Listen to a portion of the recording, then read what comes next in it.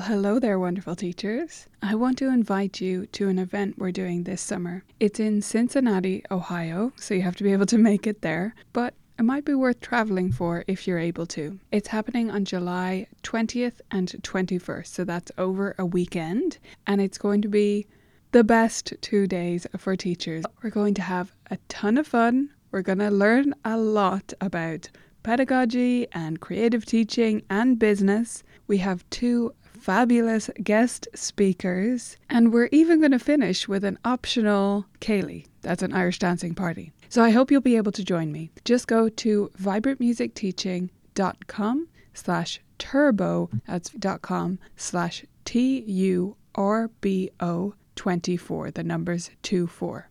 I hope you'll check it out, view all the details there, and I hope to see you in Cincinnati in July. On with the episode. Vibrant music teaching. Proven and practical tips, strategies, and ideas for music teachers.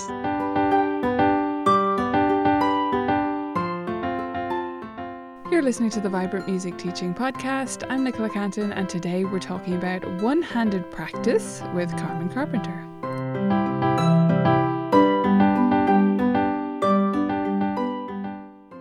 So today, beautiful teachers, we're joined by Carmen Carpenter, who's one of our staff writers and editors at Vibrant Music, and we're talking about one-handed practice. So Carmen, why would we want to practice with one hand? What are we really talking about here? Well, I guess practicing with one hand can be effective for some reasons, but mainly we're talking about people who have injured themselves in some way, whether it's a thumb, a pinky finger, a wrist, an arm, whatever it is. And I think those of us who teach children, by and large, often have kids who have broken their arm or their wrist or their pinky finger, or, oh no, I hurt myself, I have a boo-boo, whatever. So I do think it's something that needs to be addressed, and we need to keep it interesting for those kids, because practice could become just something that does not happen. Oh, I'm hurt, therefore I won't practice. Yes, or therefore I won't have lessons. I've had parents email me like, oh, so-and-so hurt their wrist, I guess we have to put lessons on pause. And I'm like, hold on a second. That's not what we need to do. Right. Oh, definitely. Yes, I will have that occasionally too, where they just assume it can't happen. But that is not the case. There's plenty of learning that can be had during that season, during that healing season with just one hand, whether that's building up those skills with that hand or just keeping the learning going. There's lots of options for that. Yeah, absolutely. And the parents, by the way, if you ever get those emails and it stresses you out because you're like, oh no, they want to put lessons on pause, they probably don't. If you just email them back and say, here are all the things we can do, it's no problem, I've dealt with this before. Always, I was going to say normally, but I've never had a parent not be relieved. They're always like, oh, great, because he's going to have to miss out on all of these other activities he normally does. So yeah, this comes up for many reasons. I mean, we know kids hurt themselves often.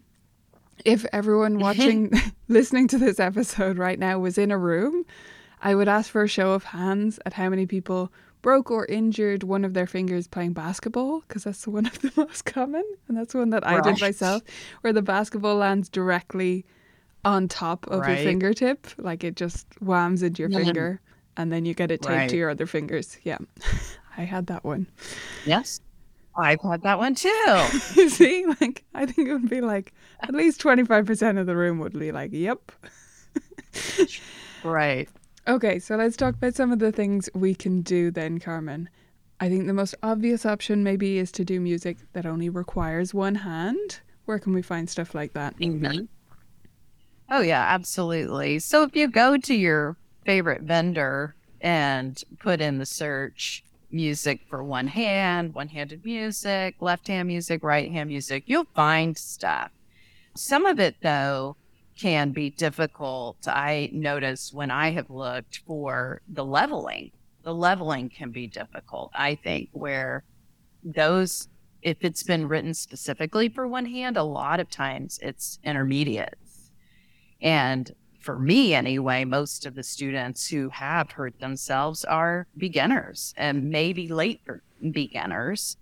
So that can be difficult. But there is music out there. I have looked on Piano Pronto. I'm pretty sure they have like, not necessarily a series, but they definitely, if you put one-handed music in there, there are some pieces written specifically for it that are interesting and fun, include duets, a lot of their stuff. And I'm sure those two have backing tracks.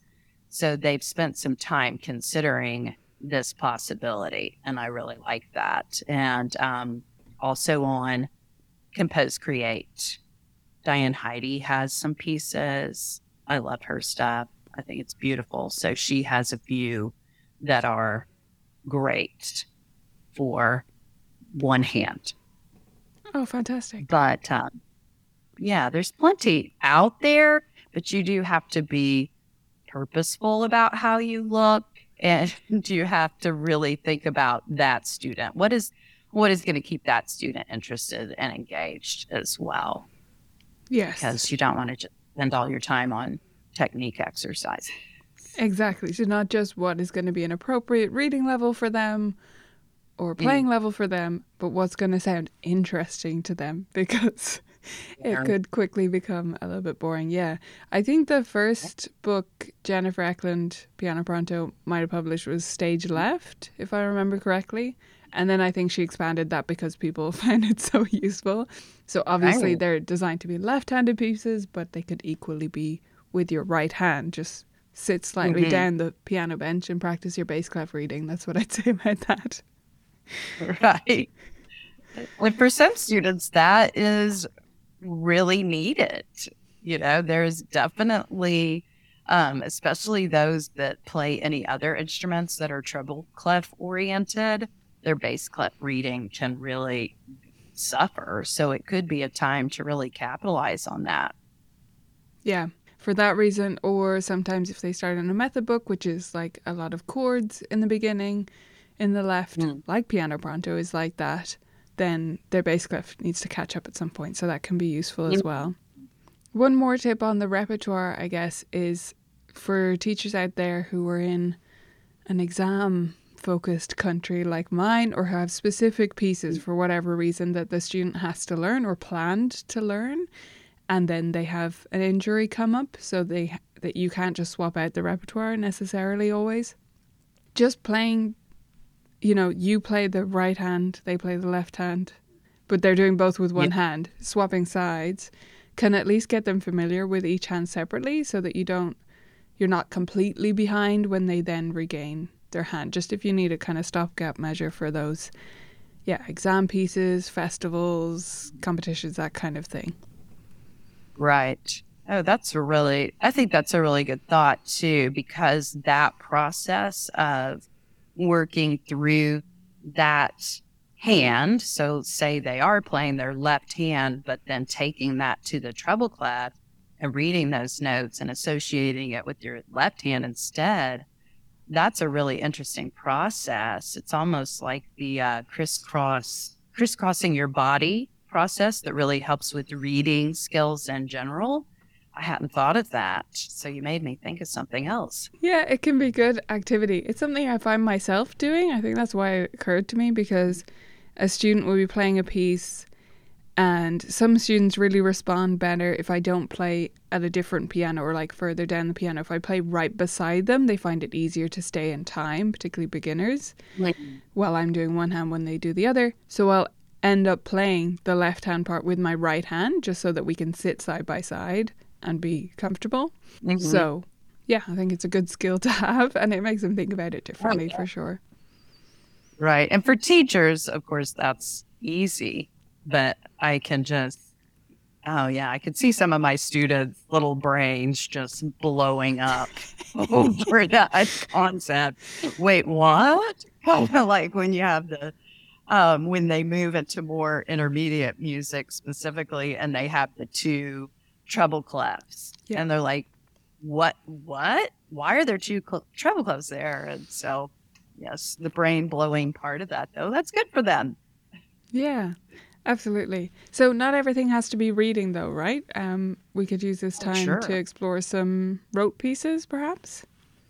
Oh, definitely. And so much rote is, certainly it's built around using both hands, and it's a great way to get them used to that early in their piano career. Instead of it being this big milestone, it's just what you've always done is to use both hands. So I really believe in rote for that. That said, a lot of it also can be played with one hand. I think of Thunder Showers by Paula Dreyer. That piece is a two-handed piece, but that right hand melody could be played with either hand easily and still be beautiful. The teacher, again, could play the bass notes to fill it in. But lots of them. And then I like to use Pogo Hop by Elvina Pierce. It's in one of her books. I can't remember which one, but it also could be a one-handed piece. It uses two hands with a crossover, but I have lots of students that I have to force them into crossing over. So they would love to play that piece with one hand.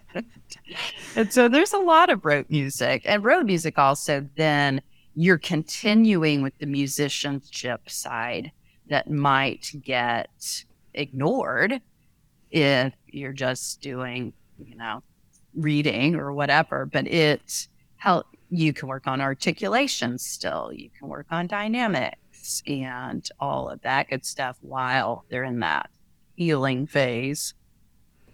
Yeah, absolutely. And I think rote pieces as well, the one that comes to mind for me, but there are a lot like this, is African Dawn, which is June Armstrong. It's in her Safari book. And that one is just like a left-hand chord followed by a right hand. Every time it's just answering. And you could just jump up and down. You get really good at finding the right black keys, jumping up and down. So for a beginner, that would be great practice, I think. Oh, yeah, absolutely. And lots of the Piano Safari rote pieces are I Love Coffee. I think you could do can't they do the whole thing with one hand? I'm trying to remember if all 6 parts. You could. Seems I like mean, it. Part 5 and 6, you're supposed to use 2 hands. They use You're right. back and forth. But obviously, if we were playing that piece without knowing that it's supposed to be a beginner piece, we would use one hand to play that. So it is very possible. Yeah. Oh, yeah, totally. So there's lots. And then Piano Safari also, they emphasize one clef at a time for so long in book 1 that, yes, you can do reading as well. But we're talking about rote. Yeah, but you could do all the reading pretty much. Even when it goes onto the grand staff, it's normally a melody between 2 hands, so you could teach it to them anyway. But yeah, I think this is a great opportunity as well to keep it from getting a little bit dry or, uninspiring, to really lean into the teacher duets and playing duets with your student. What do you think? Oh, I absolutely agree with that because, you're filling it in, you're making it interesting and fun with the teacher duets, but then you're also forcing the steady beat a little bit, which, I don't know about you, but many of my students still struggle with steady beat at pre-level. And so, the teacher duets really help with that, but they also, will make it sound interesting and fun. And some, like we were talking about Piano Pronto, so good about having backing tracks for all of their songs. But I know for myself, and I bet a lot of other people have done this too, I've made recordings of the teacher duets that I share with my students so they can do it at home too and play that way and keep things a little bit more, motivating. Yeah, absolutely.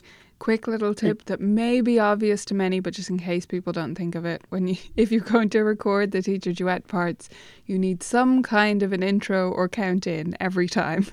So for pieces that just start right away together, either you count out loud in, or sometimes I'll play the tonic 4 times or 3 times, whatever, to count in, just something. Just because it's so frustrating when you record it and you're like, wait, they can't actually, this is just a demonstration, they can't join in. I use GarageBand and I do that too. I create I just make a clapping sound Yeah. with my piano since it's already hooked into the computer and all of that. And I just, do a count off with a clap kind of sound. So, yes, very good point. Thank you for reminding us of that. Because, and I've done just what you said. I've recorded it and then went, oh, how do they know when to come in or what the beat actually is? Exactly. Yeah. Yeah, I think that's a great way to round things out and to add some variety. I also think we're talking about repertoire, but this is a great opportunity to do other things. What kind of other things could we emphasize in the lesson outside of the music, Carmen? Any thoughts?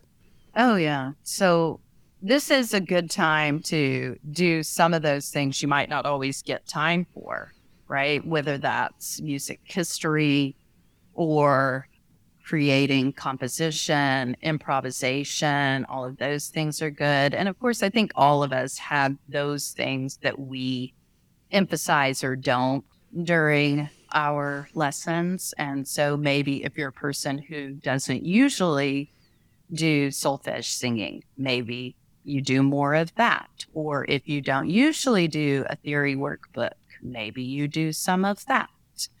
I know we're talking a lot about Piano Safari. They have a fairly new book, composition book that I've been using with one of my students lately. I think that would be great. And then during the composition parts of it, if needed, the student is not recovering from an injury, but if needed, the composition parts could be for that one hand. And that could just make it an interesting challenge. Yeah, absolutely. I think it's a great book. I've been checking it out. I haven't used it with a student yet. I think maybe more on the slightly older side. I'd say like over 10, the youngest. Mm-hmm. What would you think? Oh, yeah, I definitely agree with that. The one I'm using it with right now is in 9th grade here in the States. So she's 15. Yeah. So she is a little older, but above 10. I think that a motivated 12, 13 could definitely do that book. It kind of depends on a little bit because they kind of take a piece, they play the piece, and then they compose with the piece in that style. Yeah. So they would have to have that level of ability, maybe about late level 2, early 3. Yeah, something like that. And I think the other factor there is like their investment, because there's a lot of great tips in that book that are like, about using sequences and simple techniques like that. But you need students to be mature enough that they want it to sound good. I know that sounds a bit silly, but some students, when you're composing, they really are just doing whatever. So you'd have to have a student who really wants to compose and like is invested in making it. Yeah. But I think if you do, I think that's great. Yeah. Mm-hmm. Oh, totally. Yes. And I would definitely have to say that this student that I'm using it with has an affinity for composition already. So that may be very limited to just a small section of your students. But hey, now you know it's out there. No, yeah, and I think it's a fantastic resource. I didn't mean to talk it down at all. I'm just maybe keeping in mind that teachers who haven't taught composing might dive into it and be like, oh, well, this isn't going well at all. If they have a student, if they're trying to use it with like every student. So in that case, I think you could explore the composing projects in the VMT library, and then they're more like anyone can do this, just follow the formula.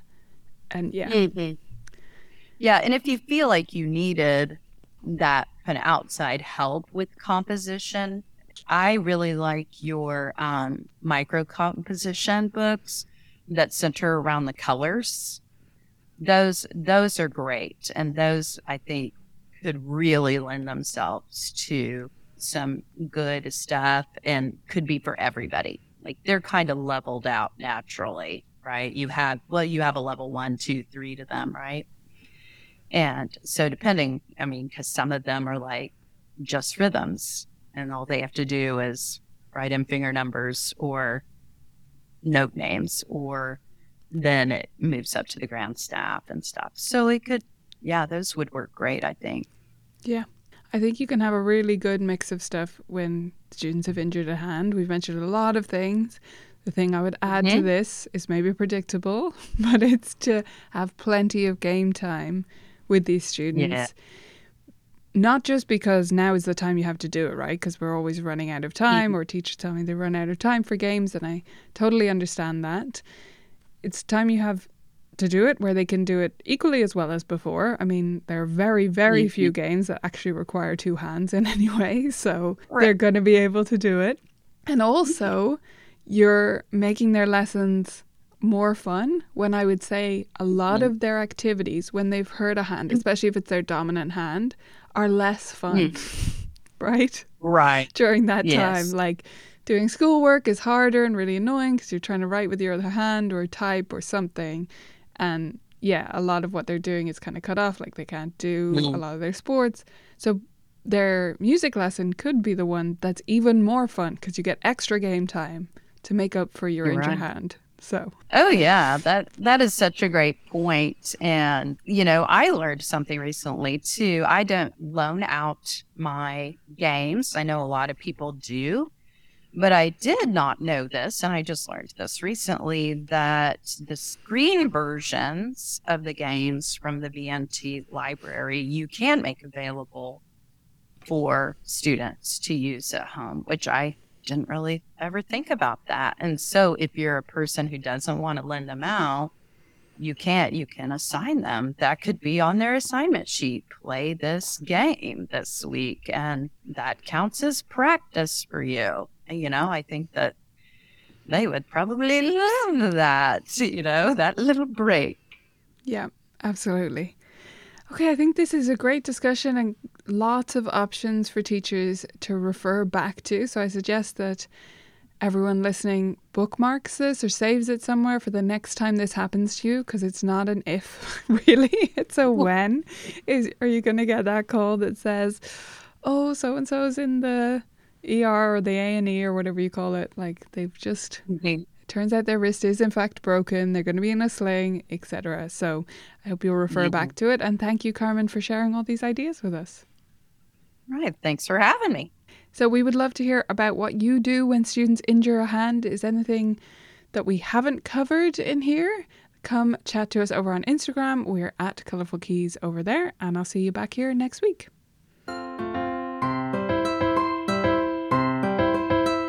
If you liked this episode, you would absolutely love Vibrant Music Teaching membership.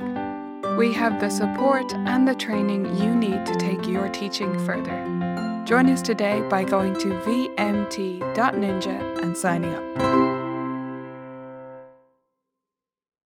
Thanks for listening to this episode of the Vibrant Music Teaching podcast. I hope you loved it, and I wanted to pop on here one more time to remind you about our event. It's happening in Cincinnati this July, and you can get all the details at vibrantmusicteaching.com/turbo. See you there.